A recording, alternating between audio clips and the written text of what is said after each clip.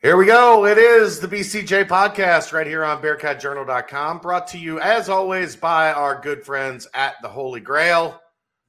Sunday, Super Bowl. Sounds like a perfect time to head down to the banks. They'll have the TVs going throughout the banks. Big time party. Make the Holy Grail home base as you're getting ready for and watching the game on Sunday. I'm sure we'll get to the game at the end of the show. I know Dave's excited. He's getting ready to fly out tomorrow to La La Land, soaking up some sun. Are you packing light, Dave? Do you have easy access to your summer clothes? Because apparently it's hot as hell in LA right now. Yeah, I'm not actually looking forward to that. Like, I want it to be warm, but not like 90. Yeah, I mean, the thing with LA I don't need a heat advisory. The thing with LA is, as long as you're by the beach, it's not bad. Well, the game's not by the beach, right? The game's not by the beach. And like Monday or Tuesday, we're there till Tuesday. We leave early Tuesday morning. I think Tuesday or Wednesday it drops to like great weather to leave Ohio for 78 degrees and sunny, even lower, like high 60s, low 70s. Like, so what LA typically is like in February. Yeah, which would be perfect to watch a football game at. But now I'm going to be sweating my ass off. Well, it's inside. It's in a canopy. It's not in a dome. It's open air stadium. Yeah, but I mean, you're protected from the sun. Right, I mean, you're in the shade, but it's still, it's still going to be warm. But yeah, should be. I've got all sorts of fun things planned. Different places to go.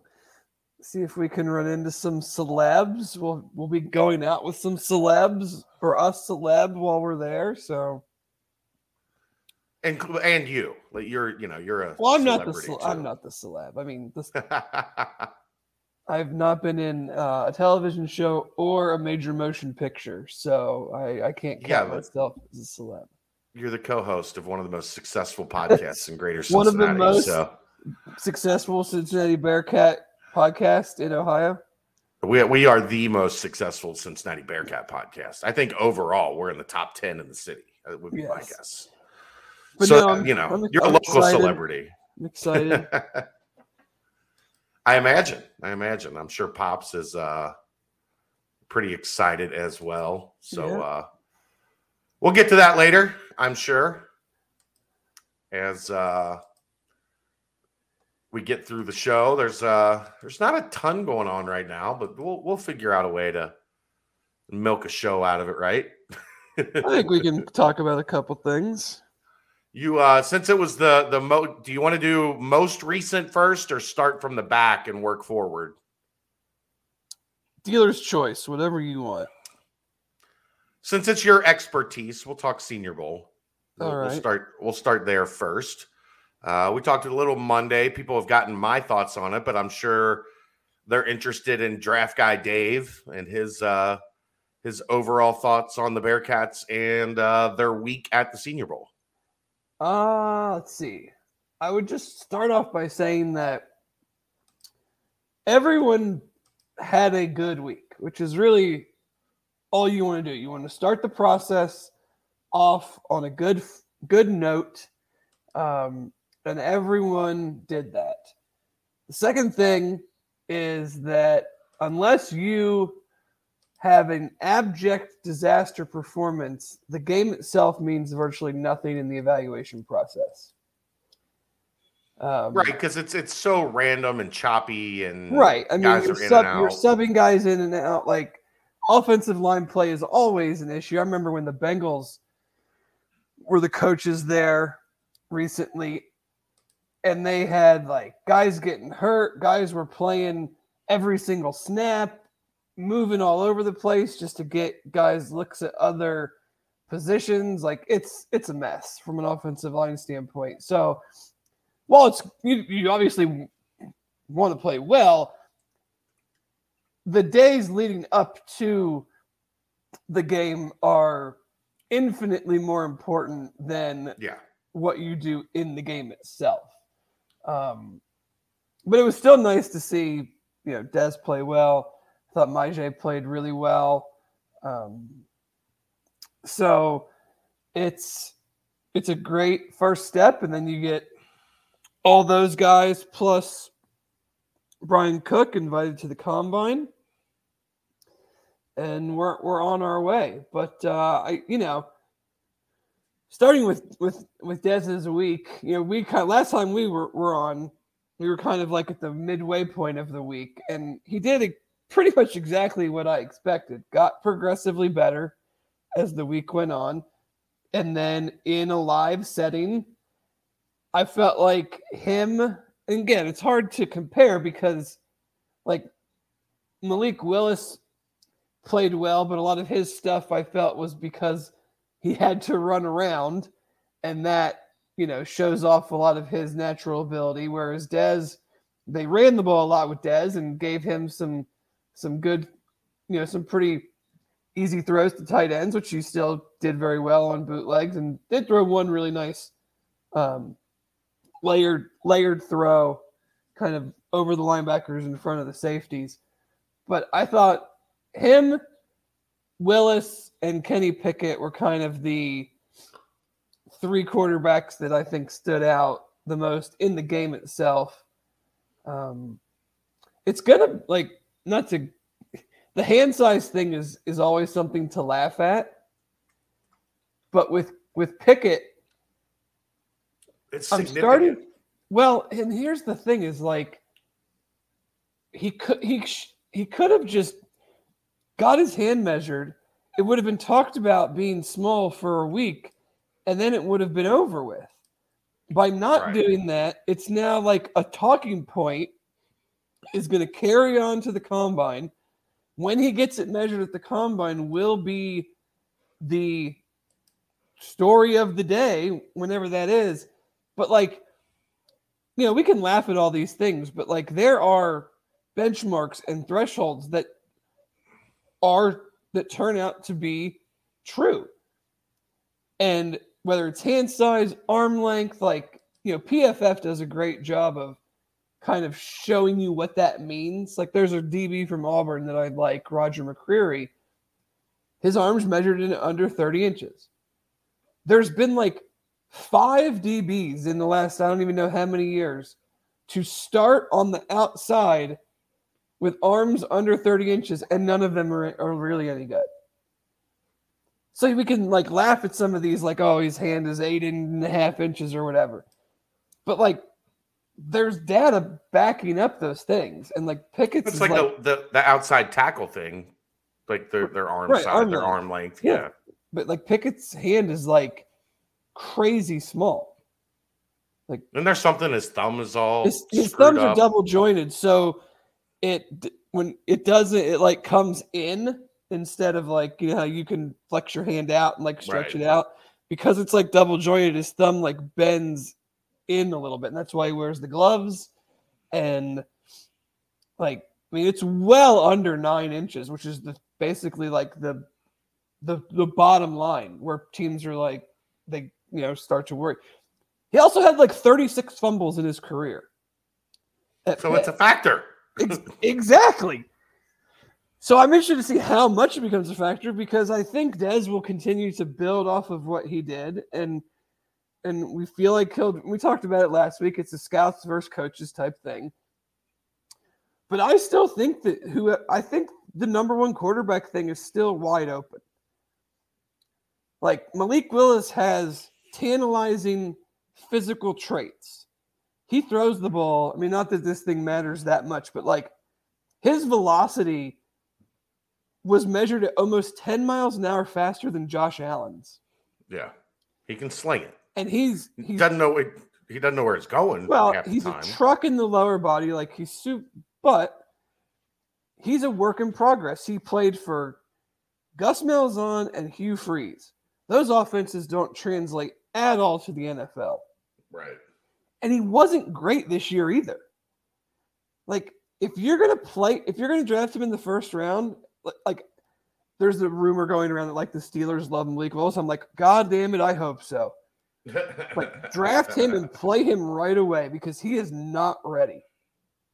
Like those offenses that he has been in, he is not ready to play. And Kenny Pickett and Dez are probably the most ready, but like neither of them I look at and are like, yeah, throw them in there and we can be successful. Like they need some time. They need to be in good situations. Like you want to get drafted high, but as a quarterback, would you rather go, 11 to Washington or go in the second round to Atlanta and be behind Matt Ryan for a year and have an offensive coordinator that is a really good play caller and can really, enhance your game? But I still think it's wide open. Like, I think it's going to be a soup du jour type of thing. And none of them, somebody's going to fall in love with Dez. I'm convinced. I look at this just objectively, not from a UC. Like, I'll talk about the UC guys, but I'm looking at this from like a big draft perspective, like draft Twitter guy or whatever. I wouldn't take any of them in the first round. But that's not how this works. Exactly.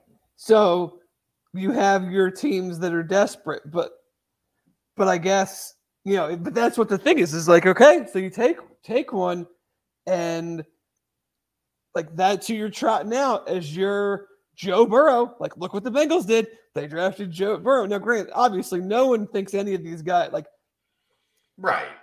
But that's using your first round pick on a quarterback is using your first round pick on a quarterback. Exactly. And I still think Dez could be the first quarterback taken. I don't think it's crazy. And I think, like, for me, this was the part that we were not sure about, was the Senior Bowl week, the practices, like the game, like, would he be consistent with his arm and not hurt himself in this process? This was the time where if he was going to hurt himself, it would have happened here, because he's going to run a fine 40. He's going to look great at the combine. He's going to look great at pro day, throwing to his guys. Right. He's going to be he's going to go through the interview process and ace it because that's his personality. That's who he is. So like, this was probably the big, for me at least, and you might disagree, this was his biggest hurdle, was going down there and being picked apart for 4 or 5 days. And he came out of it with a lot of people going, hey, he might be the number one guy. Yeah, I just think there's like, and it's kind of the draft this year as a whole. There is not, whether it's quarterback or just the front end of the draft, there is not like a slam dunk consensus number one pick right now. Right. I mean, it's Hutchinson, right? I mean, maybe. I don't want to go down too far down this road, but in a draft where there's no like lock, doesn't he seem like the most sure thing? Like effort and size and productivity. If I'm Jacksonville, I'm taking Evan Neal. But that's still like okay, like we took a tackle. We have a quarterback we need to protect. We need to like Hutchinson is fine, but like he's not a Watt and he's not a Bosa. So like, is he really the number one or number two pick? Or is it just that there's a lot of good players, but there's no like, we know right now this dude in 2 years, he's an all-pro, Pro Bowl, whatever you want to say. Like, he's an impact dude. Like, he's a foundational piece for our franchise. Like, top 5 picks are Joe Burrow, Jamar Chase, Justin Herbert. Like, these are foundational dudes that you're like, we cannot screw this up. This guy will be great. And I don't know if there's any of those guys that I could say in this draft, like where you are just positive, like, yep, we can't screw it up. So that leads it to just teams picking very niche players.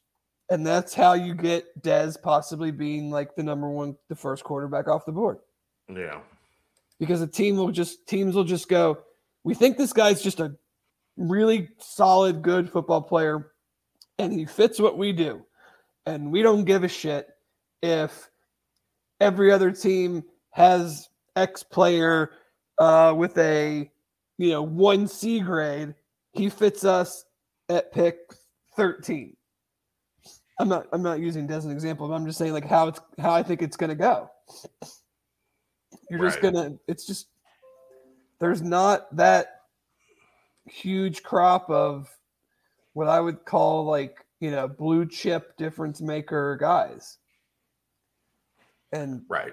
So it's what we've talked about. Just takes one team to fall in love and, have an offensive coordinator or a head coach buy into the experience and the winning and the leadership and all the intangibles and says the fundamentals are there. Like, I mean, everybody talks about his mechanics are the best. His motion is repeatable. It's, he does everything you want him to do. It's not like he's got sloppy feet or he's dropping his elbow. Like, it's all there. So a coach might say, yeah, we can get him a couple percentage points better in accuracy. And we like all these other things enough that doesn't matter as much. Right. What about everybody else? Myjai, dude, is just like, it's funny when you watch these guys not play for UC anymore. And you totally understand why UC does what they do. But then I watch Myjai in a 4-man front and I just go like, he's a 4-man down defensive end, and he, sucked it up for the team to beat all these spread tempo offenses. But like that dude, I mean, he's going to come in somewhere and come in as your situational pass rusher and do what he does. Guess snap counts, stand up, and just whip right tackles. Yeah. You're not as worried after watching him through the week about handling guards and the lower body? I mean, it's still a bit of a concern. Like when he went up against Darian Kirkland, he got stalemated quite a few times. But he's got a lot to learn too. I mean, he's been playing in a 3-down. He's going to probably go to a 4-down. He's got to work on his secondary moves. He can't just beat everybody with pure speed. He does do well translating speed to power. Like, he'll jolt you in the chest, but it's just a different game. Like, you're jolting a 6'6", 320-pound, 29-year-old right in the chest who will, you'll jolt him, he'll step back, but then he'll re-anchor. So when he re-anchors, what are you going to do? This isn't like hitting a 19 or 20-year-old from Tulsa or from South Florida. Right. Like, it's just you're going to have to. That's why he's going to have to gain some more weight. Is he's just not good? Like, yeah, he'll knock him back, but they'll be like, all right, I took your initial punch, and now I've reset, and now what are you going to do? Because now my 36-inch arms are just keeping you away, and you don't have another move. You don't have a swim, or you don't have a spin, because he really never had to do it. Right. His spin move's pretty good. It is, but you just got to refine those things. It's just like any. I mean, these are young dudes. They're not coming in.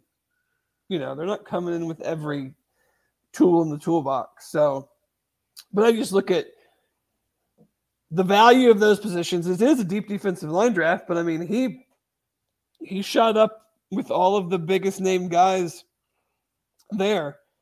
And I'm like, I just like, for me, I want to see the flash plays. Like, I don't care if he didn't get sacks in the game and stuff like that. It's because they're going to go back and watch the reps and go, this dude won his rep, however much percent of the time, and forced a sack. Maybe he didn't get the sack, but he forced a sack. You can't win your rep unless you get the sack, Dave. That's your philosophy, right? You can't play well unless you get the result. That's not how it works. Sure it is. No. Yeah. No. We've had this conversation before. The play doesn't work unless you get the result. Different sport. Oh, okay. Yeah. Different sport. But I think he's second round, probably solid second round. Just depends on how these DNs come off the board. Beavers. How much did it help him that they weren't allowed to blitz? That he actually had to show how good he was in coverage and kind of coverage and sideline to sideline. Yeah, I mean, I think he didn't jump out to me, but I noticed him a couple times where he had good coverage on some plays. He did all, again, linebacker in an all-star game, he did all his work in the drills when it's just one-on-one. So, I think it's weird. He's versatile, but he's not going to be for everybody. He's going to be very scheme specific. So it's hard to say right off the top where you would project that, because it just depends on how many teams are there that are looking for someone like him, and then do they need someone like him? I mean, I think he's a third round guy. I think the testing is important to back up what people think they see. If they see this 6', 250, 260 pound guy out there running around, covering running backs, making plays this year. Now we want to see that athletic ability, in numbers, in short shuttle, 3-cone drill. What's your explosion? What's your broad jump? What's your vertical, stuff like that? Which we know, those numbers are good for him. Yeah. He just needs to verify it. Right. The tape has, the testing has to match the drapes? Yes. The testing has to match the tape. Because you get it both ways. You watch a guy, and you might love him on tape, and then he tests poorly, and you're like, well, I got to go back and watch this.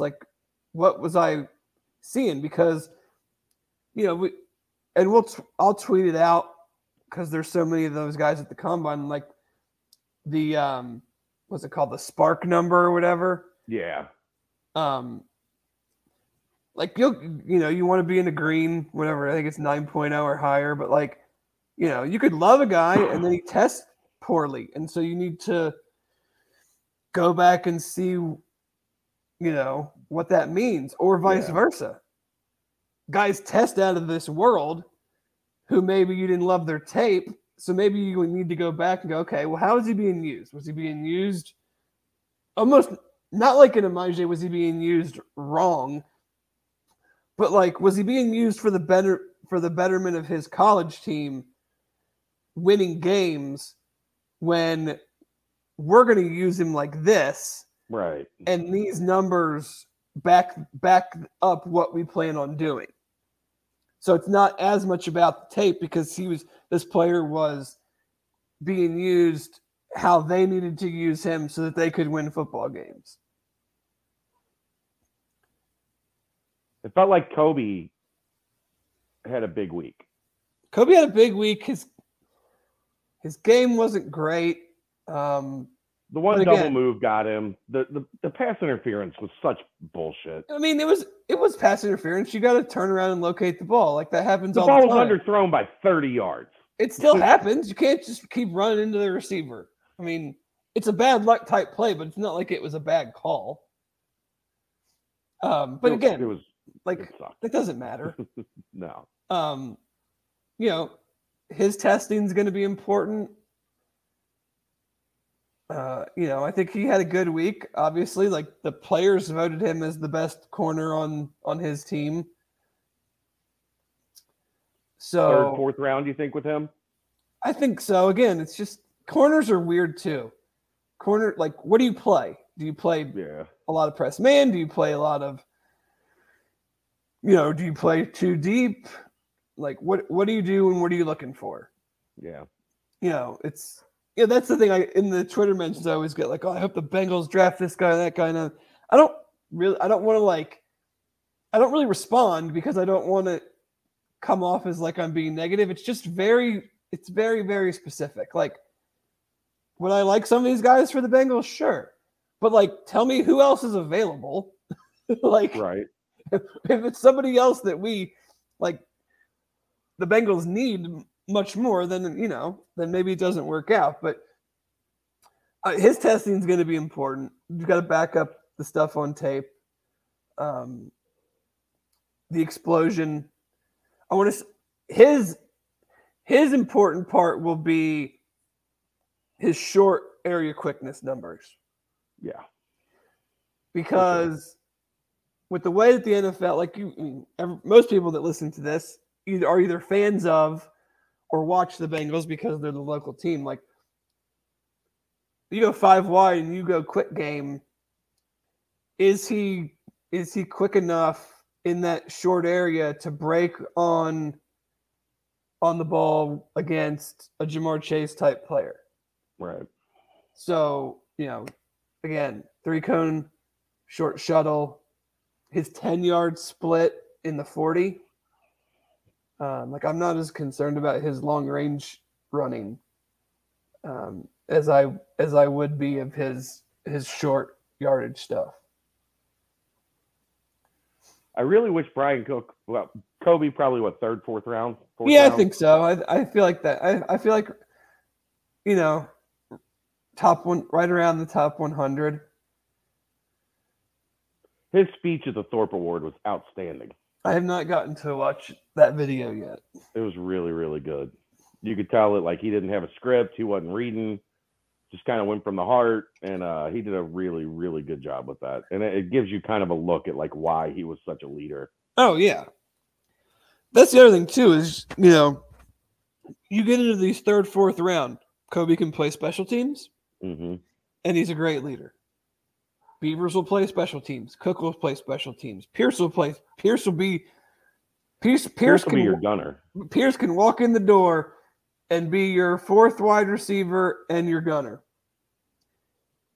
And you probably will wherever he goes. Right, that's what I'm saying. And you can feel good about that. Like, right. That's the thing is all of these guys, unless you're a very specific player or drafted in the first round, like, there's only 53 guys on the roster. Like, you're going to have to play special teams.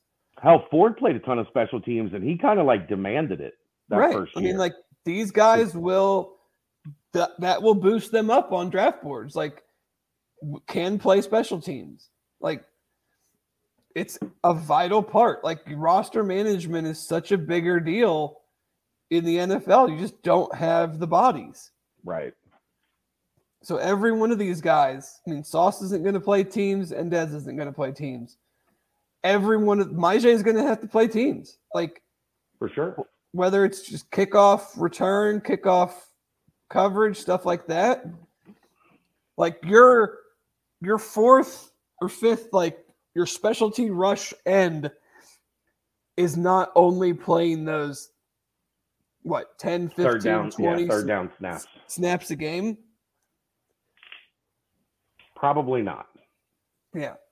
I wish Cook was there because I think Cook would have had a really big I wish he was there so I could so he could have been on the field with Jalen Petrie to see who, because I think he's like one of the best safeties in the country from Baylor, and he had a real nice week, and I just would have liked to have seen those two guys together. It's kind of just like not a who was better or worse, but just, how they both did.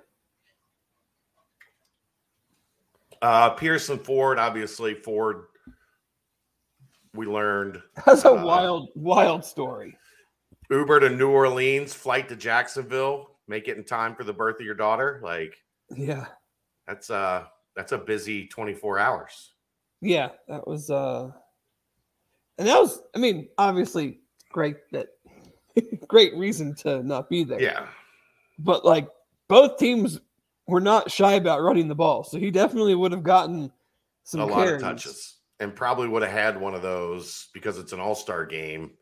He catches a seam and he's sprinting past everybody. Yeah. And Pierce, I thought he did enough in his first couple days showing that he's actually got short area quickness and he's more than just, put him outside and run the 9. Yeah. He did. He accomplished what you go down there to accomplish. Like I said, the game.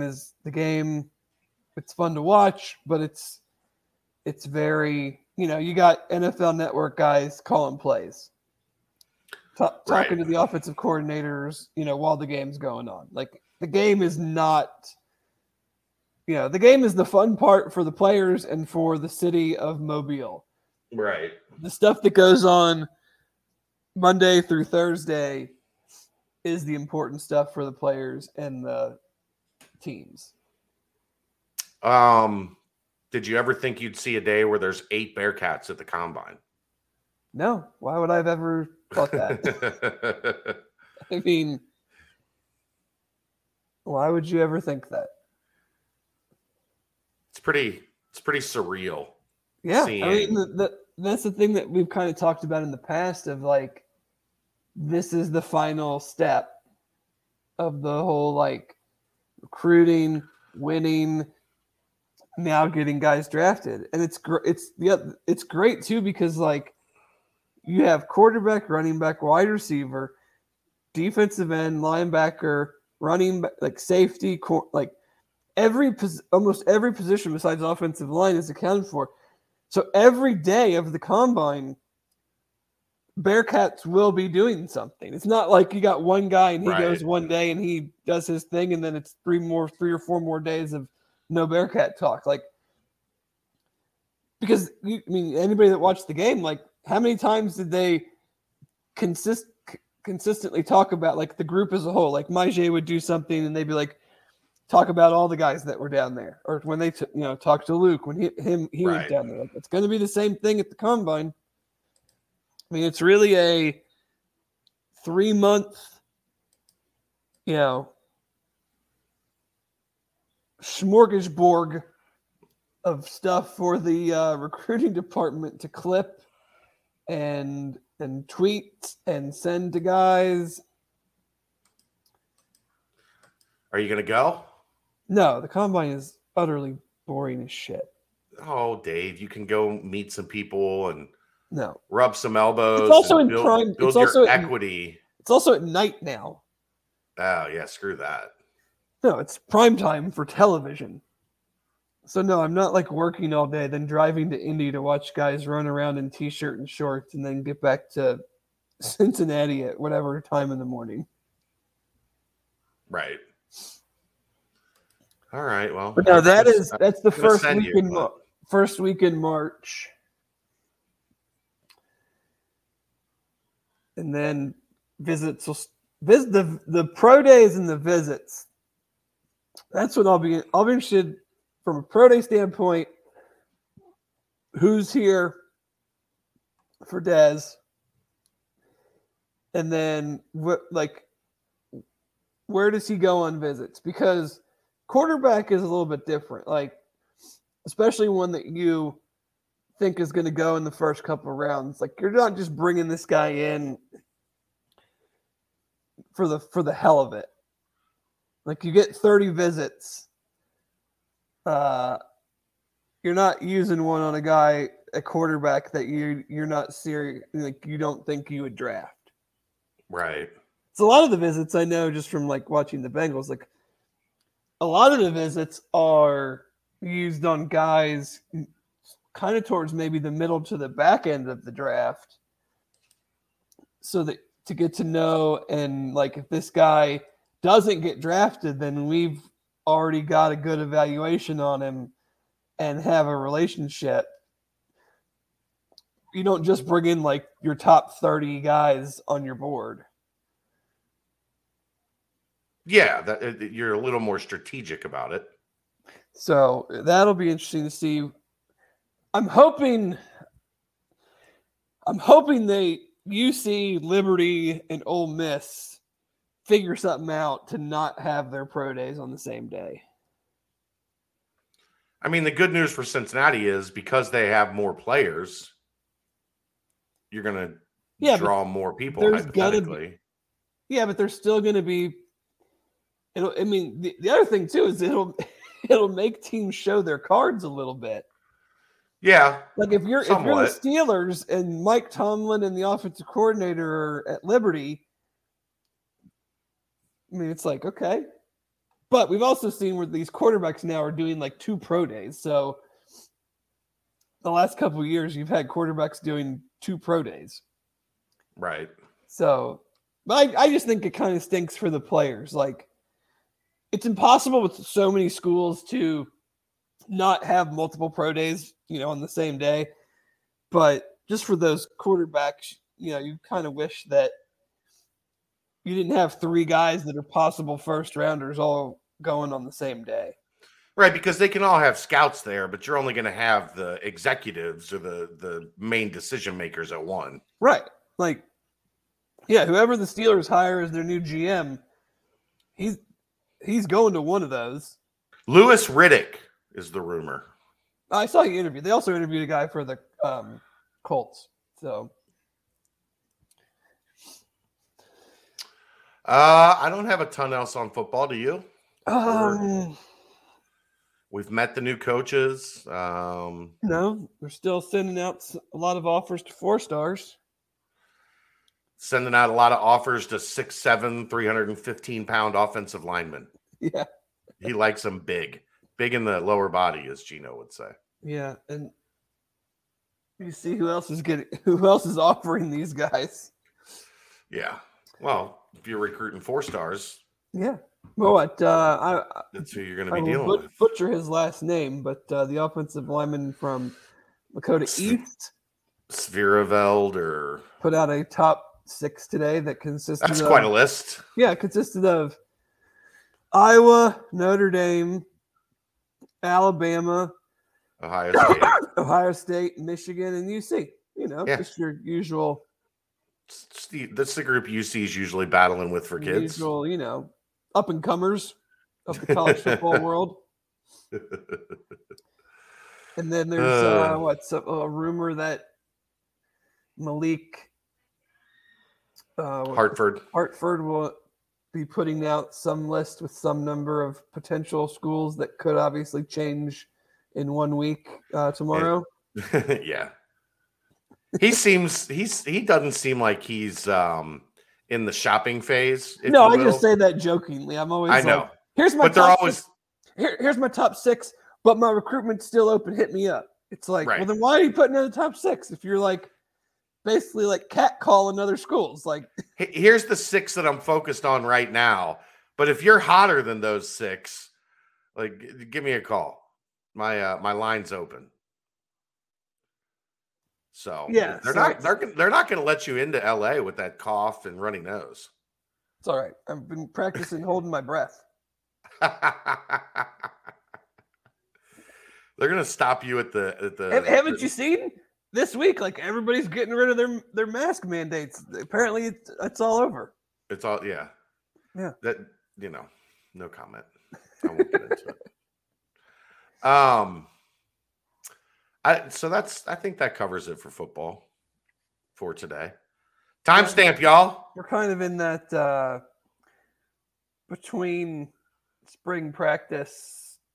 Oh, I did potentially hear a date for the start of spring practice. And it is soon. Didn't they have a calendar out? Do they have the calendar out?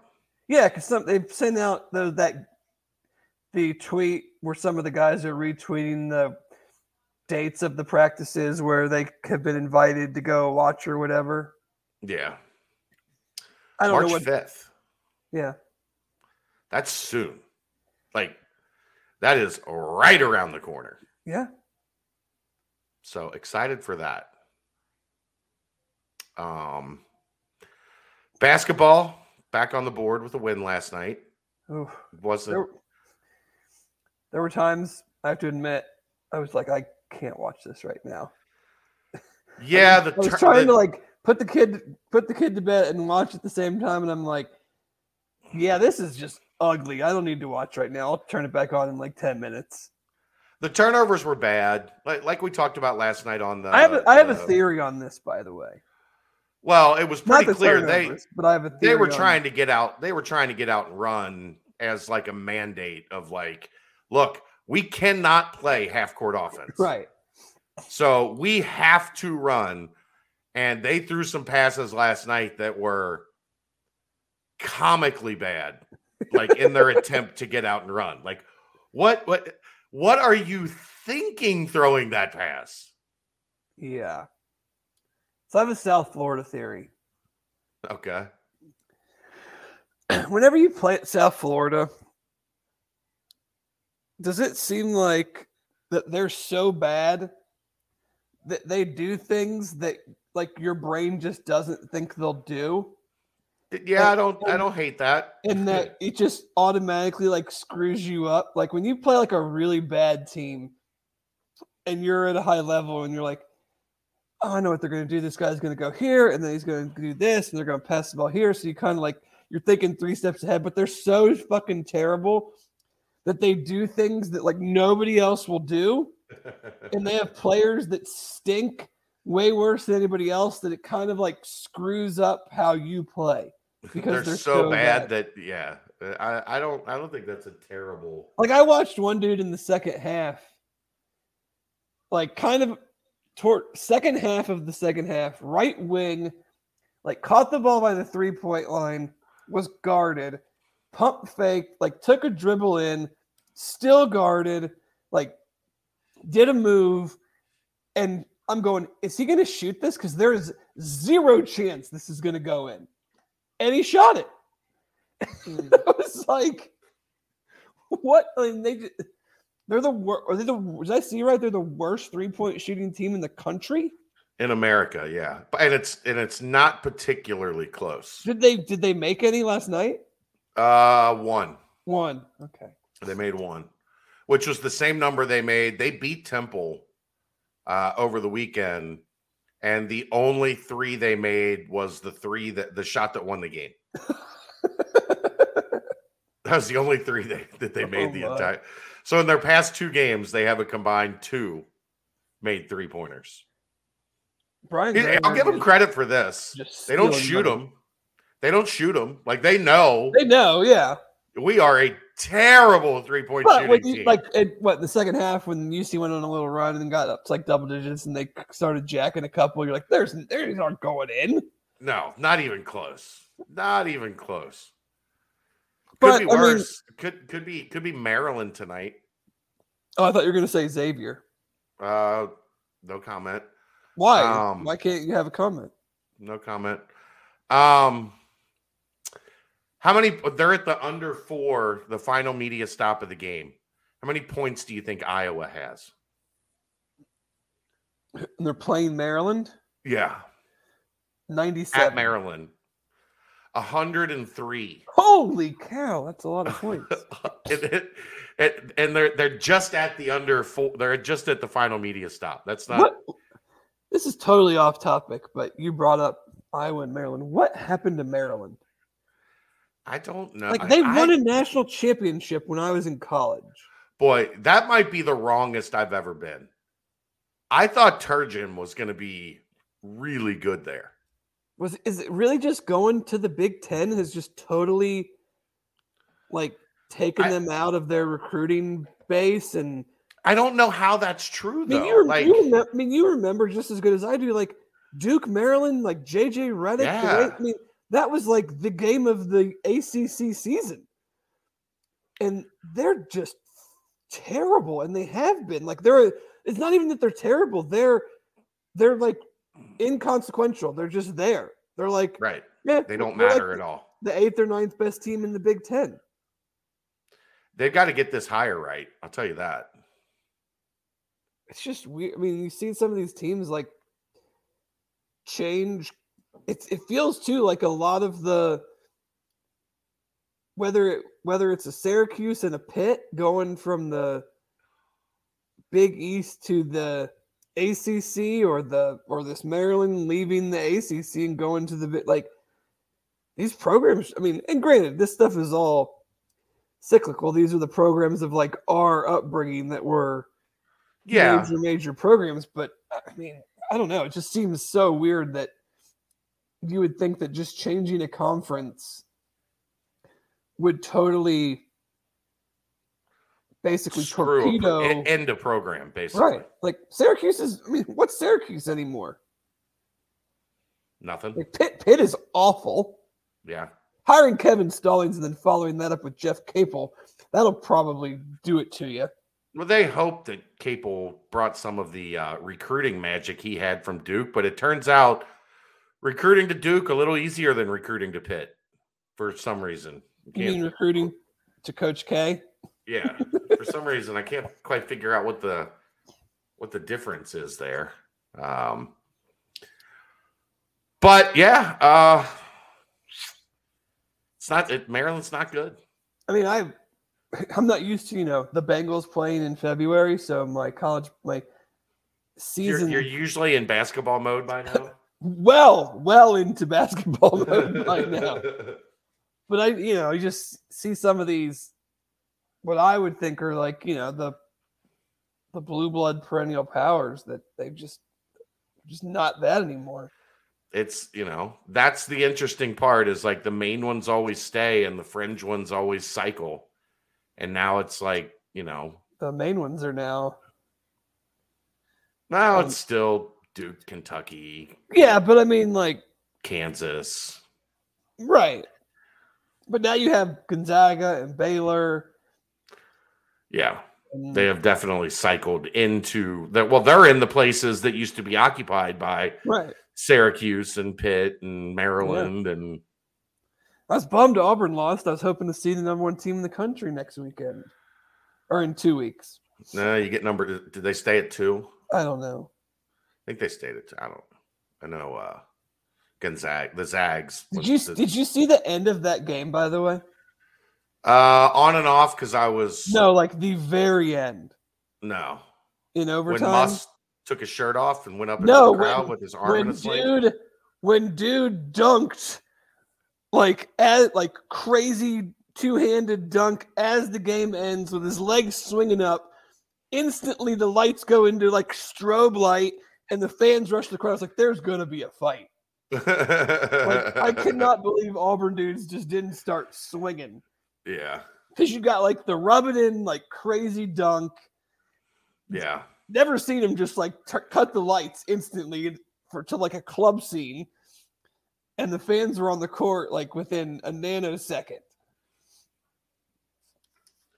Iowa's still punching wide open dunks up to 107, 2 minutes left. That's exciting. How many does Maryland have? 83. Oh, 83. Yeah. They've got 85 and they're losing by 22. NBA game broke out. No shit. Back to the Bearcats, I guess. I did see some things I liked. I liked in the second half that they slowed down to Julius and Cincinnati still found some offense. Because in the first half, it was either Dave or it was you might as well just hand the ball back to South Florida and go play defense. It was dreadful watching the rest of that offense try to score in the first half. What are they, from your vantage point, in those situations, what are they trying to do that they're just not skilled enough, good enough? What is the effort that's just not working? They're doing a lot of what they want in terms of, I think they do a really good job high ball screen offense. One, because I think Abdul Adu sets really good high ball screens. Like, he's as good of a like out top high ball screen type screener than they've had in quite some time. The problem, I think, is they don't, when the ball handler, when it's not DeJulius, gets downhill, they don't really have anything like consistent, reliable to like, this is what we're going, this is what's going to happen when we get downhill. Like with Saunders at the C's part and he gets clean to the rim, like he's good. But if he gets to the left side and there's guys, a 6'10" guy there waiting on him. Right, like how often do you just get a clean straight line drive to the rim? Yeah. Well, I mean, not even necessarily a straight line drive, but like when the body's clear. Like we've seen a couple of those where he's working through the lane and then he cuts like against the grain and the body's clear. Yeah. And he's laying it up is what I'm talking about, more than just like, blowing by a defender and nobody being on the weak side. Cause that's not something in college basketball that you see happen. Right. I think they're getting a lot of the 3-point shots that they like, that they want. I think it is like it hurts as much as the game has changed. You still need to be able to throw the ball to a 6'10" guy within 10 to 12 feet and have him be able to get a bucket. Like maybe it's not getting him the ball at 3 feet like it used to be, right? But you need to be able to get the ball free throw line extended down to a big guy and have that big guy be able to do some work so that it puts stress on the defense. That's really the biggest problem, right? Is the offense, for the most part, is playing with one arm tied behind their back. Yeah, they're very one-dimensional on because on you that just front. I mean, you don't have like how much easier is it to play defense when the scouting report says this guy either won't shoot or can't shoot? Right, and what you also they struggle with this is a guard gets downhill and drops it off, and the big doesn't have the the strength or the bounce or whatever you want to call it to make the catch and get the ball in the basket before the defense reacts. Because it's like the defense reacts to the guard leaves a dump off pass. The big has to catch and gather, and by the time they catch and gather, somebody's right there at the rim taking it from an 80% shot to a 30% shot. Like they just don't, as currently constructed, as currently developed. So I think that is an important part of this too. Have that like, UC had it with Yancey. They had it with Gary. They had it with Kyle. They had it with Trey. They had it with Justin Jackson. Get a bucket. Like, here's the ball. Go make something happen for us. Or even, here's the ball. The defense at least focuses on you. And then somebody else is maybe open because it's the third or fourth pass. Where now, if the guy gets it on the third or fourth pass, like they're not even paying attention to him. They're just assuming they're going to pass it because they're like, well, we know he's not offensively, skilled enough to do anything. So we're already playing like that next pass. Yeah. And they're not overly great passers either. That was evident last night, apparently. Well, I'm talking about the bigs. Like, I thought you just meant as a team. Yes. No, I mean like the big getting the ball on the block and drawing the defense and then kicking it opposite or we don't see any down the lane. We don't see any block to block passes, any high post to low post, big to big passes. Like we don't see any of that stuff. Right. So that just it does so much to limit the offense, to limit, I mean, at what point does whoever guarding DeJulius just play off to keep him from getting? Well, you can't, because he has been so ridiculously good at that step back. Well, I'm saying, like, play off of him so he can't even get into that. But he'll still get into it and just take the step back with you playing off. I feel like that's what gets him going more than just, like, open shots. Yeah, he needs the ball in his hand. Like, he's the one guy that really needs the ball in his hand to get things going. Now, I thought he's done a good job of late. They've had to do a little bit more as teams have shifted their coverage. Like, they've done a lot more running them off screens. And I mean, I don't think he's been forcing stuff. Like, right. Because you get to that line where you realize, like, my team needs me to score, but then do you cross the line to feeling the pressure to do that, so you're taking bad shots, or you're... Yeah, I haven't seen that at all, really, from him. Or you're forcing the action, picking up offensive fouls, stuff like that. And I don't think that's the case. Has he maybe taken one or two here or there where I was like, Yeah, but I mean, like... And then you're also like, they have 24 points and he scored 18 of them. Well, yeah. So he takes maybe an ill-advised shot. Who else would you rather take the shot? Right. I mean... Precisely. Right now, I mean, there's, I'm not going to,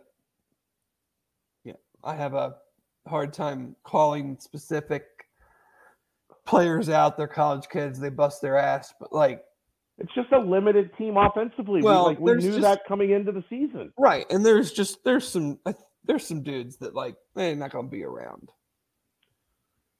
We'll see. I don't have an answer to that. I know you don't have an answer to that. I can have an answer to that. You have an opinion. I have an opinion, right. An opinion. My problem is when I say something, people take it as an answer. No. I mean, it's not hard to figure it out. But, we'll leave it at that. I think it's more difficult than people think, because I don't know that it's just going to be what people expect, because knowing Wes, the way that Wes does things, I don't think there's going to be any conversations that are head back to your room, pack your shit, it's time to go. No. I think there will be very hard conversations about this is probably where you're going to be going forward. And if that's okay with you, that's okay with you, and that's your role and you're going to buy into it. Great. But if you're looking for more, like, I can't promise that's going to be here.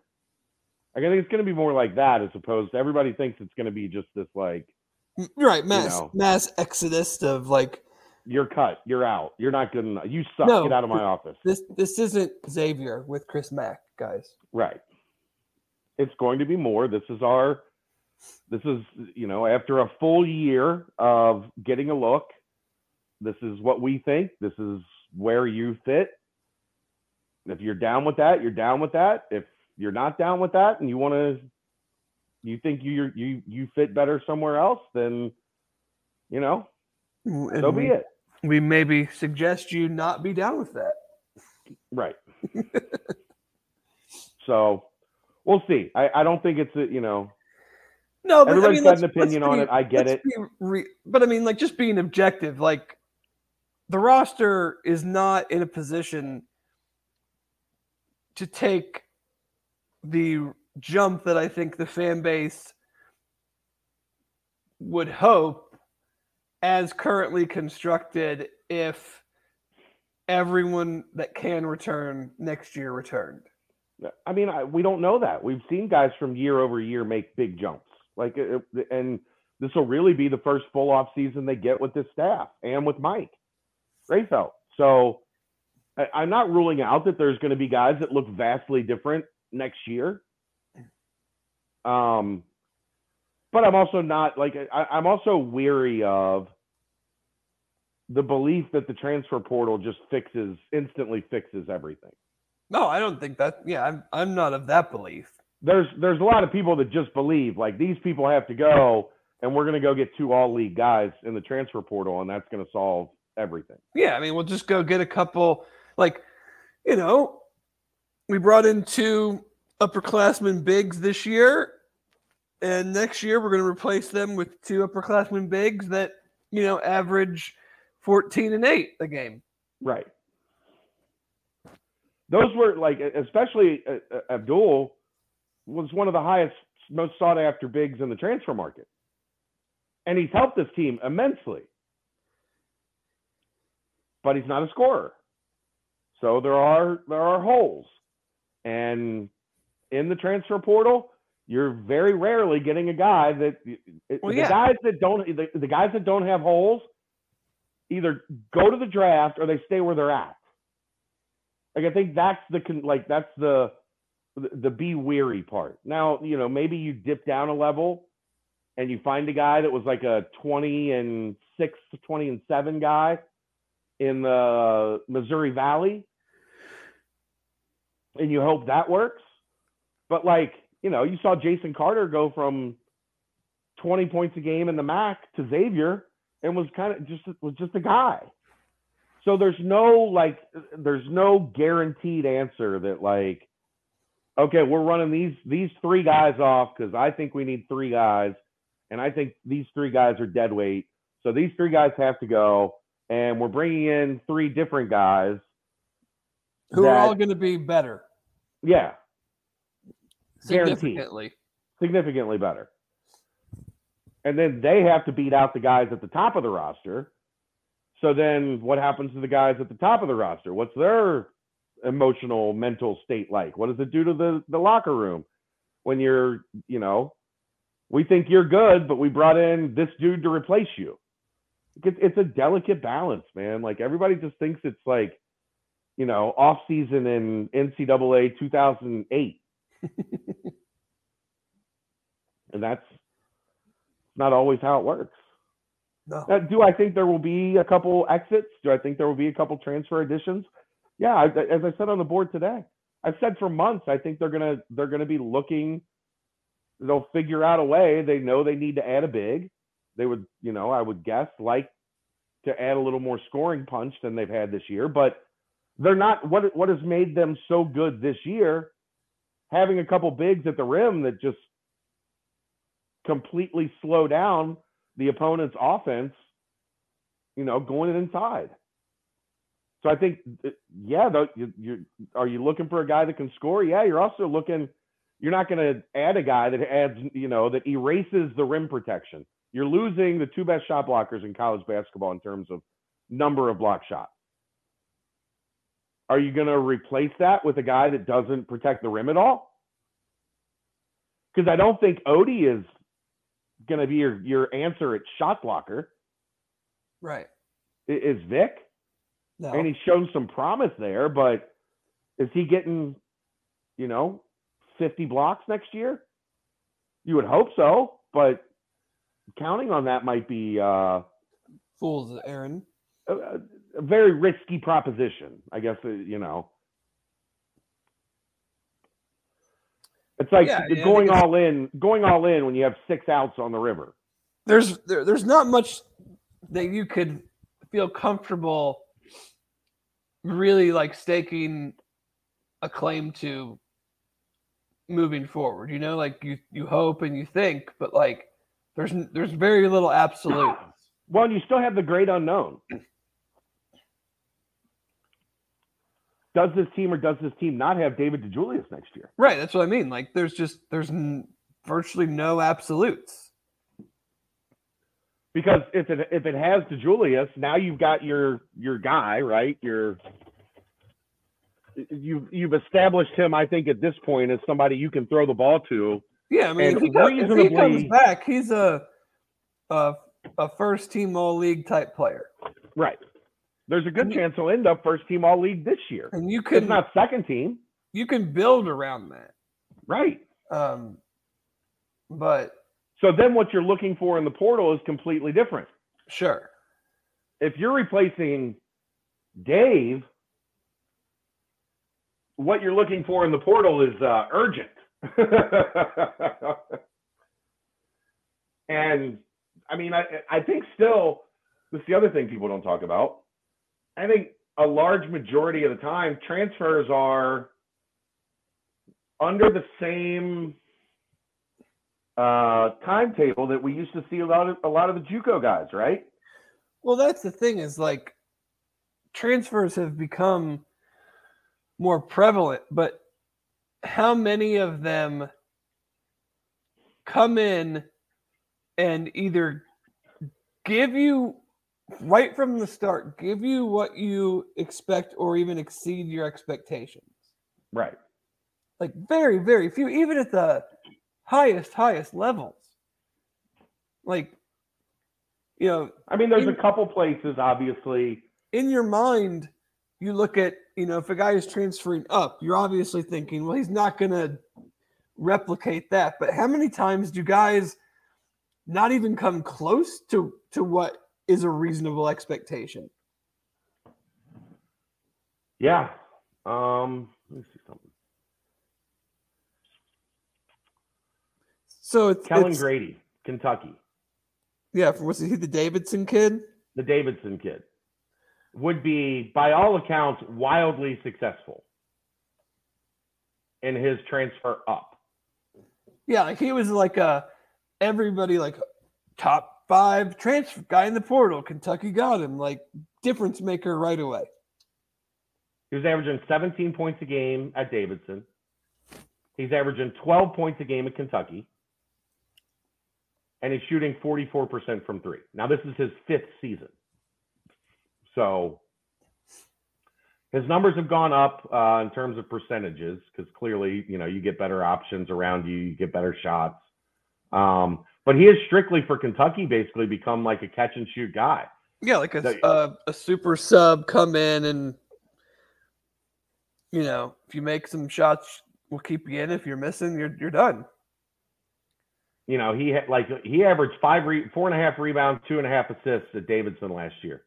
2 rebounds, 1 assist at Kentucky this year. Because he just doesn't have the ball in his hand. He's probably getting half the minutes, right?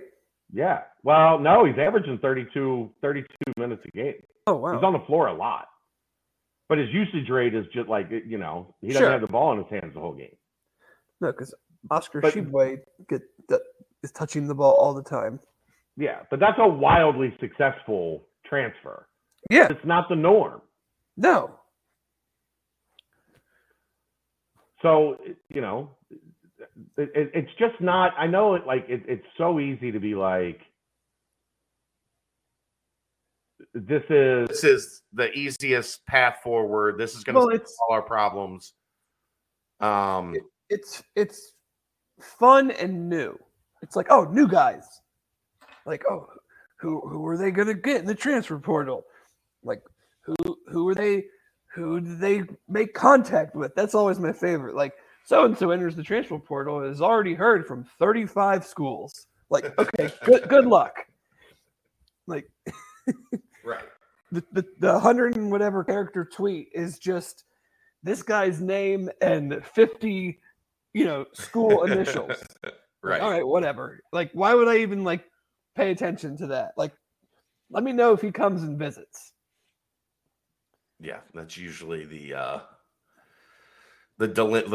mark of delineation is are they visiting? Are they like anybody can text a player and go, "Hey, we'd like you to come play for our team." Right. Did he respond to that text? Who do you have some actual traction with? That's what someone should start doing. Like Borzello or Goodman or someone is like, so-and-so enters the transfer portal and is contacted by team. He responded to team.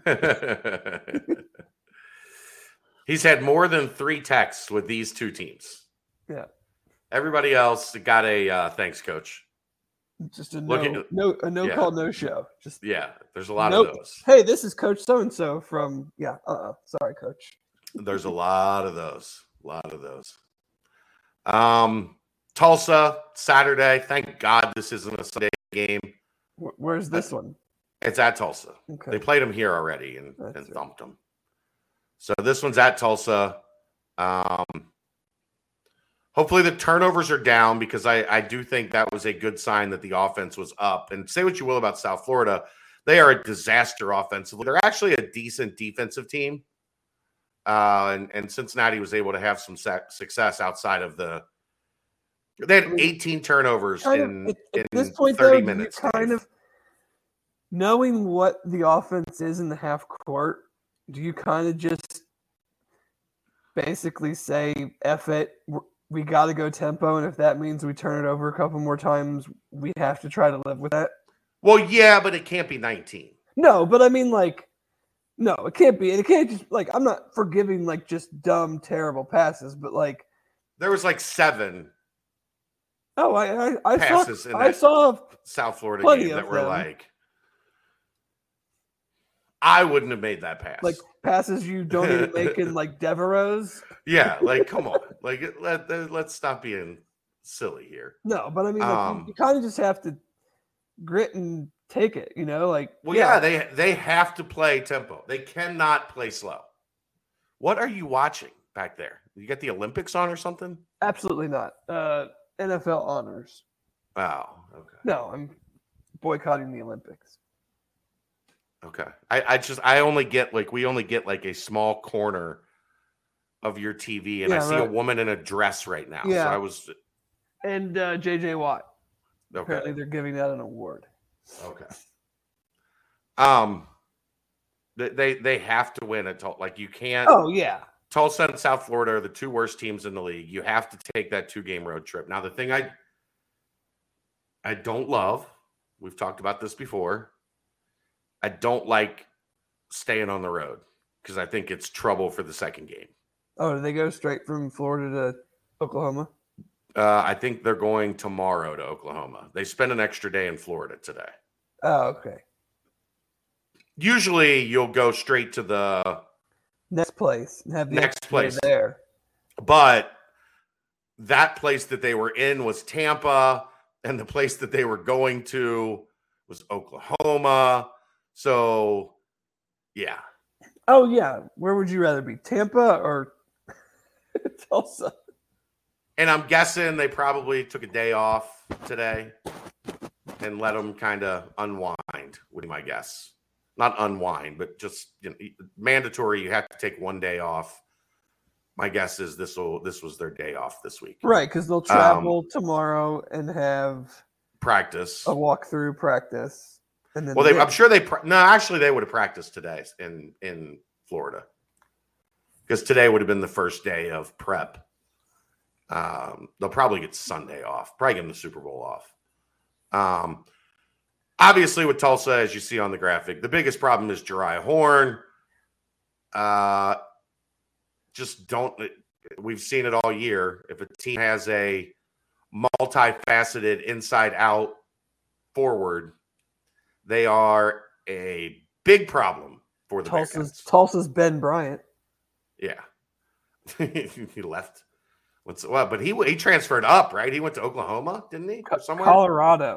Colorado, that's where it was. And then came. Wow, is that really transferring up? The leaving and coming back thing. Yeah. Clearly, their best player. Oh yeah. Frank Hayes still has a job. That's fun.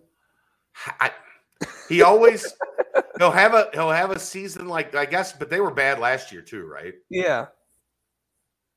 Because he'll have a season like this, and then he would be finishing like second. Shocking, like they'd get the easy schedule, and they'd only play like 4 of the really good teams once, and then they'd finish second or third in the conference. He'd hang on to his job.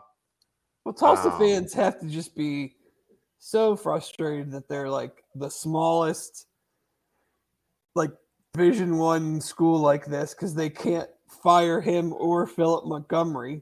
They can't really afford to. And they just keep getting stuck with these guys that are like not terrible, but not good either. Average. Yeah. Although I guess you could say Montgomery's done pretty damn well, all things considered. Well, he has the year they went to the conference championship, the COVID year, but they have these massive swings. I mean, they won like one game the year before in 2019. Yeah, I mean, they're the epitome of like what you're supposed to be if you're in the American, right? Where you bottom out, you get young, you get everybody experience, and then in 2 years, you're all juniors and seniors. And yeah, but you're not supposed to be able to be around to do that 2 or 3 times. Yeah, that's true. That's true. Like yeah, it's gotta suck. You get one shot at that, and then you either go up to a bigger job where you get fired. You don't get to like do that twice. And then, so I guess will be Wednesday of next week because they've got Wichita State at home on Thursday. Oh, so we'll be getting another Twitter argument with some loser Wichita State fan. So you've got a 3-game homestand after Tulsa. Tuesday, Memphis, Thursday, Wichita, Sunday, Temple. That kind of scares me. You're at home. Yeah, the part that scares me is you could expel a lot of energy in those first 2 and then come out in the third one in a game that you should win. And but against a Temple team that beat them in Philly. So but, I mean, the team's just too sporadic, though. Like, Yeah. I agree. I would rather have like another good team. Yeah. Temple's been weird. They're another they play good defense, but their offense is dreadful. So they can drag you down into a rock fight. Right. They can cause you problems. You got anything else Bearcats wise you want to talk about, Dave? I don't think so. I don't really do either. I don't think. You want to go over the notes from Coffee with Cunningham this morning? Sure. Did he say anything interesting? I don't really think so, but let's see. Oh, he did have something. You see, at 142 individuals that participated in NIL, 9 hired agents and made some national money. I mentioned the OS Skyline.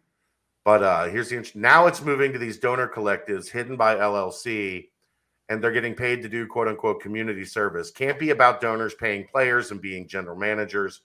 We're going to make sure we stick to our values and donors don't take control of our team and who is recruited. We want to grow NIL and how we grow that nationally, but we don't want to disrupt those rooms and those team dynamics. I mean, that's word for word from Luke, right? Maybe. I'm not sure I agree. I mean, it's a nice thought in principle. If everyone participating had any principles.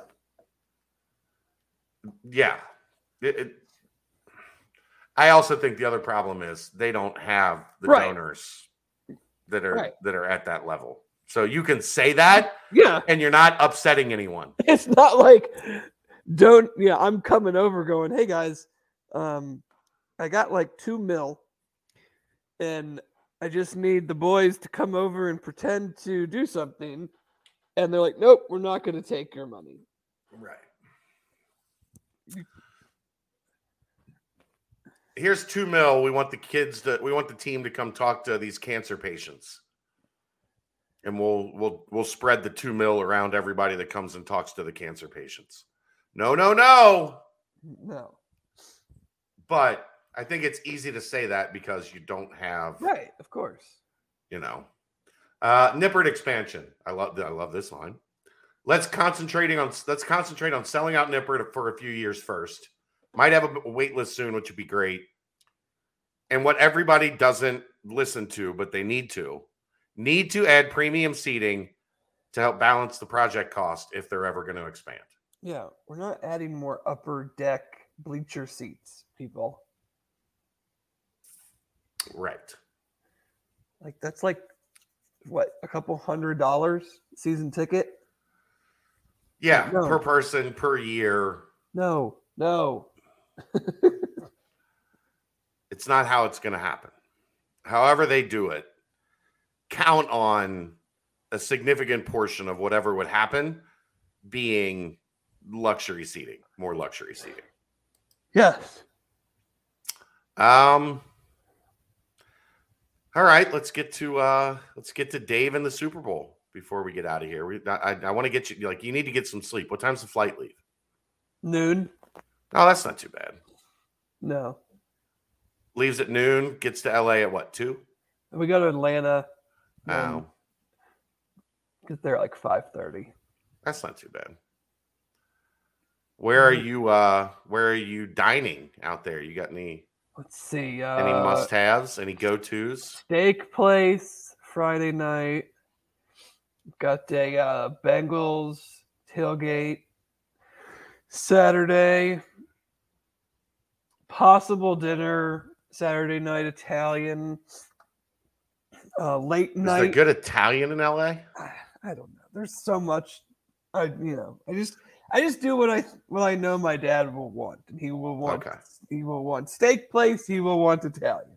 All right, makes sense. But then we're doing some things that David wants, so it'll be very funny to see Dad's reaction when we get to Sir at 10:30 at night and have a reservation there with the Vanderpumps. You're hanging out with the Vanderpumps on Saturday? I don't know. That's their place. Oh, okay. So it's very Hollywood. So I'm very excited to see his reaction. Who are you going there with? Oh, just me and him. Just to take in the sights? Yeah, and you're not going to take him. You're not going to take him to one of the fine establishments by the airport. I'm not familiar with those. It's not hard to figure out. Yes. My cousin and his husband that live out there are going out to dinner with us Friday night and then going to Sir on Saturday. I'm trying to get him to get us into a Super Bowl party. Which one? I don't know. Whichever one I can get in. I mean, my cousin's husband's a movie star. I mean, he's got to be able to get us in something. Like a movie star? Like he's the first name on the No. Okay. I mean, he's in movies. Yeah, I mean, okay. In like Westworld, some other movies. Just shot a TV show that'll be on ABC coming up. I used to have a couple connections in that world that lived out there, but they don't live out there anymore. So I can't help you there. I'm trying to see if can we get in with like Snoop and Dre? let my dad chop it up with them. Is your dad familiar with the Wacky Tobacco? I mean, if you're gonna hang out with Snoop and Dre. No, I will not incriminate my father on a public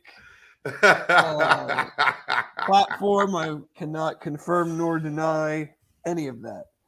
I joked with Mo yesterday when I was had him on because I had Mo as a guest on his own show. I hosted his show and had him as a guest. And he was like, I'm going to a cigar party tonight. I'm like, make sure there's tobacco in the cigars, Mo. And he's like, what would be wrong if there wasn't? And I was like, well, nothing. But they have a lot of know. They do have a lot of stores out there. You just want to know. Like, you want to make sure you know what's in your cigar. Yeah, they have quite a few stores, if you know what I mean. It's legal out there. So we can talk. Yeah. Like they have dispensaries. You can buy whatever the hell you want right there. And I think we're going to like Korean barbecue on Monday. Korean barbecue? Yeah. My one of my favorite spots out there was a Mongolian barbecue place that was right by our house in Hermosa Beach. It was awesome. We used to go there for like 5 hours. We'd go there at lunch and stay for lunch and dinner. It's a long time. We would walk out of that. Well, I mean, at the time, you got to remember, I'm like 23. Like I was making okay money, but in LA, you're still poor. Right? Yeah. Like, you're making enough to get by, but it ain't like you got a ton of money. And you're usually spending that at that age, living on the beach, at partying and doing stupid shit. For sure. So we would go and like just every like 45 minutes, we'd get a plate of Mongolian barbecue and sit there and eat it. And by the time we would leave, we would just be like, I'm going to get sick. But it was so good. But yeah, it's going to be interesting what we try to do before the game, since they don't allow tailgating and like the perimeter of the stadium is all, it's kind of like its own. It's kind of like Dallas, where you kind of went in to the stadium property without, you were in the game but not in the stadium. Right. So it's like that. I'm interested to see the stadium though. I mean, $5 billion. Sounds like an awesome place. It better be nice. Sounds like an awesome place. So we'll see. Pretty wild year going to Jerry World and SoFi within just over a month of each other. To watch the Bearcats play in the college football playoffs and the Bengals play for the fucking Super Bowl. I've had a 2021, 2022. It's going to be tough to beat that football year for me. Just how you had it all penciled out in August. Yeah, I mean, when I said I'm going to go to this many games and see pretty much all wins, and both my teams are going to be basically the talk of their sport. Yeah, you nailed that. How's it going to play out? Give us Dave's keys to the game. Oh, here I'll go real. This is real insider info right here.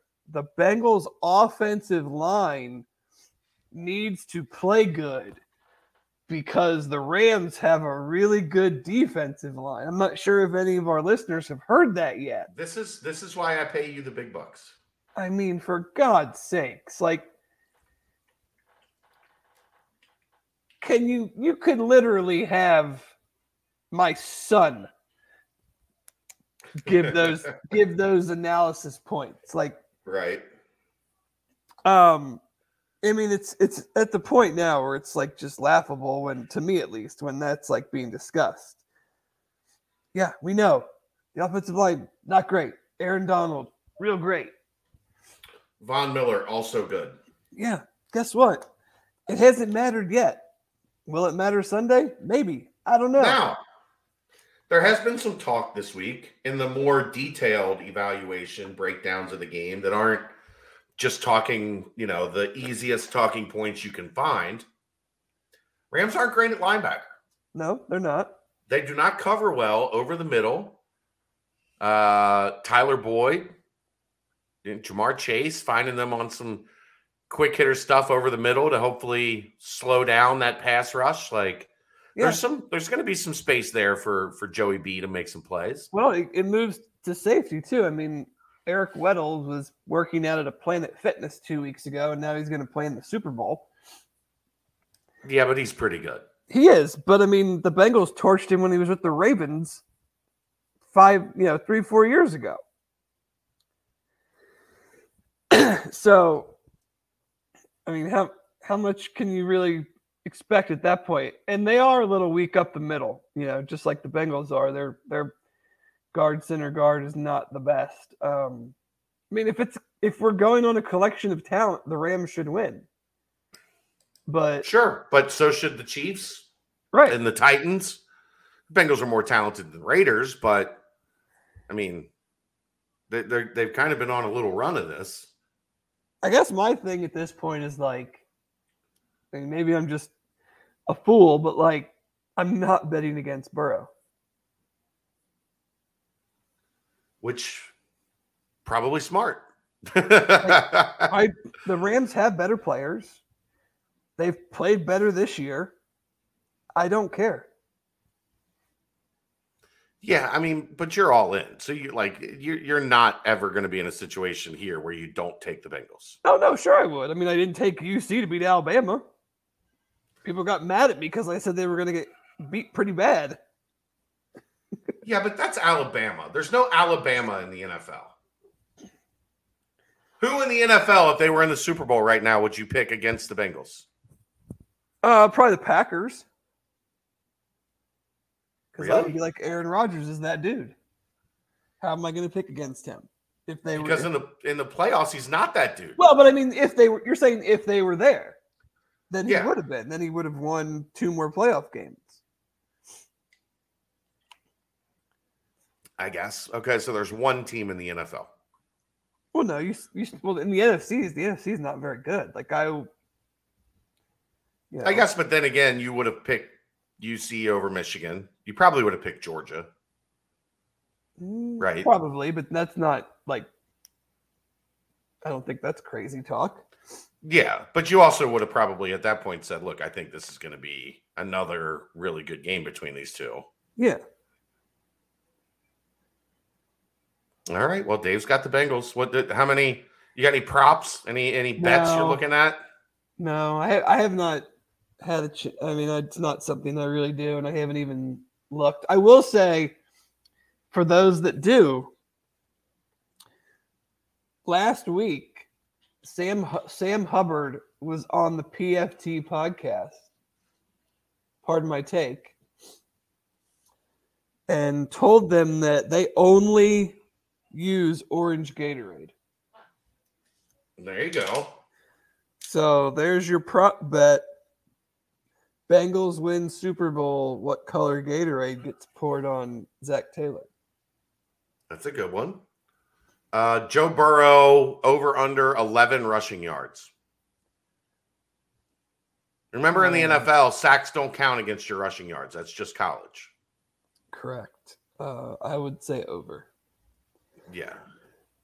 I would say you're right. Probably, you're just going to have that point in the second half where he starts saying, I got to start making something happen. We saw it against KC. He had an 8 and a 9 yard third down conversion? 8 and 11. Well, he gained 11, but it was 3rd and 9, I think, and he gained 11, whatever.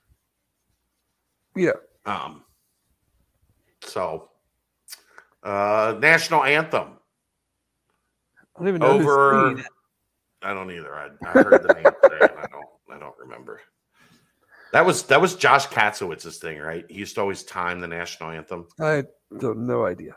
And post it at like when it was done at every game he ever covered. He had what really? He had a journal of every national anthem he ever covered and how long it was. That sounds like a fun guy to hang out with. Josh actually was a good dude. I guess it was just something weird he picked up on. Yes, Aaron. Hi, Aaron. I just looked it up. Mickey Guyton, a country artist, is singing the national anthem at Super Bowl 56. Who's singing God Bless America? Well, I didn't look that up. I don't know who Mickey Guyton is. I've never heard of Mickey Guyton. Is that a guy or a girl? I mean, I don't know the answer to that either. It's a girl. You know who's singing "It Ain't No Fun If the Homies Can't Have None"? Snoop Dogg at halftime. That's the real question. So I heard this too, that they're doing rehearsals. Yeah. And they have speakers on the outside of the stadium facing out, blasting like AC/DC and Taylor Swift, so you can't hear what's going on in the rehearsal. That's great. How are they going to do that? Like a 15-minute show with same way they people. always do. Well, they only do like 90 seconds of each song. Yeah, but they don't. Not like if you remember, have this many like artists at the same time. Yes, they do. Yeah, Aerosmith had NSYNC, and they had Britney Spears, and they had Nelly, and I think they had somebody else when they performed. And Missy Elliott came out a couple years ago. Like it's not anymore. It's not like and Dre and Snoop, like most of their stuff's gonna be together. Eminem and Dre, a lot of their stuff is they can do like their duets. Like California Love. Can you do California Love without Tupac? I mean, I don't know. It's the first Super Bowl in California since or LA. Yeah, but you're gonna. They might do just like Dre's verse, and then I don't know. Do they have a hologram Tupac? They might hologram Tupac. Out on bail for shot of jail, California. Drew, like they might hologram Tupac, or just do like that very first part and gets everybody hype, and then they go into like something else. America the Beautiful is going to be sung by Jhené Aiko. Oh yeah, I got all their albums. Aiko, Ine. I don't know if I probably butchered that. I'm gonna just exit stage right now. Aaron, we're not done with you. But yes, I'm looking forward to. I'm thinking of just filming my dad the whole time during the halftime show because he will be annoyed and beyond belief and drunk. He's not a Snoop guy. No, he's not really into the hip hop scene. You know, most 66-year-old white guys aren't. But yeah, I mean, it's the classics. I mean, he went to college in the mid to late 70s. Not really his brand of That then he would have been even better if you had him for like the Aerosmith one and NSYNC and Britney Spears. Oh yeah, yeah, he'd really love that too. Well, who performed in Atlanta when Outkast did it? Because there was a bunch of people there in Atlanta too. I don't remember. So he would want like Outkast was just his halftime show would be like the Who. The Allman Brothers, Marshall Tucker Band, the Carpenters, the Little Feat. That would be his ideal halftime show. Just like the 36-minute version of Whipping Post. It's gonna be the best concert you ever went to. No, it will not come close to being the best concert I've ever been to. Maybe the most expensive. That it will be. Yes, I feel confident in saying it will be the most expensive concert. I will have the most expensive drinks that I've had at a sporting event, the most expensive food I've had at a sporting event. Like, oh, Chad, you'll like this one. So there's a I don't know if I told you this, the Guy Fieri celebrity tailgate. Yeah, are you going to that? No. Hey, okay, Aaron. Guy Fieri celebrity tailgate, like mega celebrity chefs, like big dogs, and like 50 NFL players. 4 hours before the game, open bar, all the food. How much do you think tickets are? It's more than a car. Well, not $875. That's honestly less than what I expected it to be. It's still insane. I mean, I thought it would be a party. To go to a tailgate party for 4 hours. I mean, if you go to any party though in LA that weekend, like just to get into a bar or something, you're going to be spending something outrageous. Like I would imagine you're paying at least $100 to get into anywhere. Yeah, just to cover almost $1,000. Well, I mean, for 4 hours. Are you driving or are you Ubering? Because either way, you're going to spend a mortgage payment. Yeah, how are you getting around? That's a good question. The car services. Oof. The premium rates are going to be. Oh yeah, I mean it's just the price of California. I mean, there's nothing you can do about it. Are you parking at the stadium though? Oh no, I'm not renting it. No, we're going. We'll probably go early somewhere a mile or two away, and then walk in. And you can't get anywhere near the stadium to like park or anything. Well, I saw parking was going for like $500 to $800, $1,000 for a parking pass. Christ! To then sit there with 80,000 people to try to get in and out of there, you got no way. No. Well, how many of those people are actually driving themselves at that point? That's the thing too. Is like half the fans are from LA. Did it even sell out? It's not. I mean, there's plenty of ticket prices have dropped big time in the last couple of days. You're gonna be able to get a ticket for like $1,000, $1,500, like right around kickoff. Yeah, they're down to like $3,500 now. Yeah, crazy. What a deal. Well, you have 30,000 upper deck like Nosebleed seats, right? Yeah, that nobody wants to. You're not spending $8,000 on one of those tickets. You're just not. Nobody's going to do it. I can't wait. I can't wait until those assholes who bought up all the white hoodies that they wore on the field the other night for the pep rally and are reselling them for twice, 3 times what they paid for them. Go on, like, what are you going to do with them after the Super Bowl? Like, yeah, the problem is they probably sold almost all of them immediately. Those things were they sold out within 2 hours. Fresh. I mean, the people that bought them for resale are probably going to sell them before Sunday. You can still get them on eBay right now for like $400. They started at $160 retail, and now they're going for like $400 on eBay. What, the ones like the guys actually wore? No, not with the numbers. Just that design. Yeah. Oh, it's a pretty sweet design. Like, it was a pretty dope looking quarter zip. Yes. I'd like it more if it was in black. What did you need me to stick around for? What are you doing? What are your plans? Oh, I'm going to Mom's, and then I'm gonna be in Cincinnati for the week. Okay. There's games like every other night, so yeah. Plus our event on Friday. When does UC play next week? What days? Tuesday, Thursday, Saturday, Sunday. Perfect. All home. We just talked about that. The parade will be on the 16th then. Perfect. Oh, nice. Three home games. Tuesday against. You just go home UC game, parade, home UC game. That's a nice little middle of the week. Well, if you want Tuesday to tailgate against Memphis, and then Thursday against Wichita. If you want to tailgate for the parade, I live 2 blocks from the stadium, Dave. I might take you up on that. I have to see what the parade route is. I imagine it'd be in and close around enough to Aaron's house that you could walk there. For sure. Yeah. For sure. All right. I think what's the Super Bowl menu, Aaron? Have you figured it out yet? Lots of dips. Always dips. I don't know.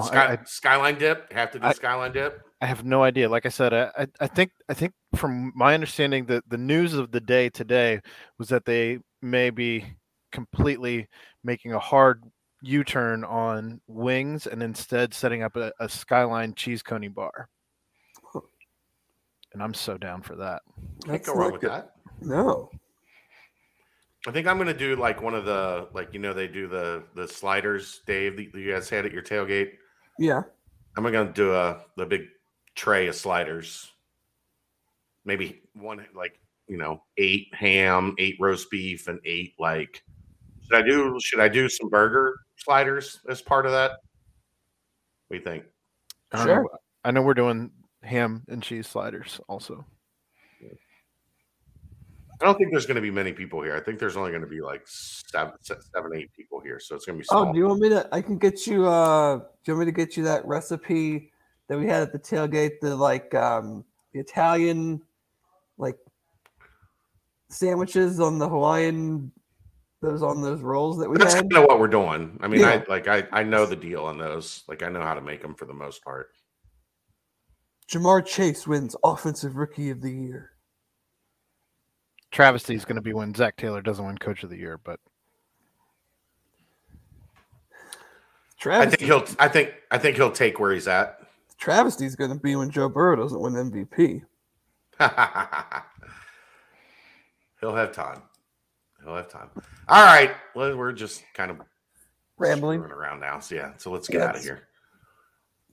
Enjoy the show, Aaron. Enjoy the Super Bowl, Dave. Safe travels to LA. Bring back a winner. I'll do my best. If they don't win, it's not my fault.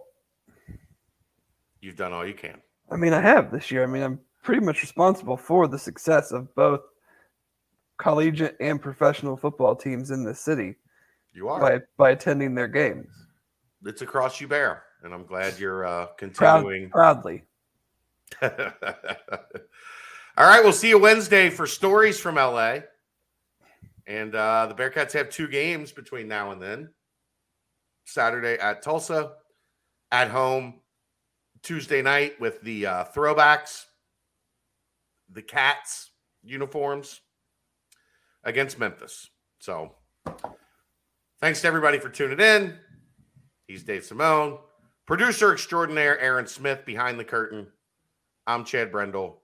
Enjoy your time at the Holy Grail, watching the Bengals win the Super Bowl. It's the BCJ podcast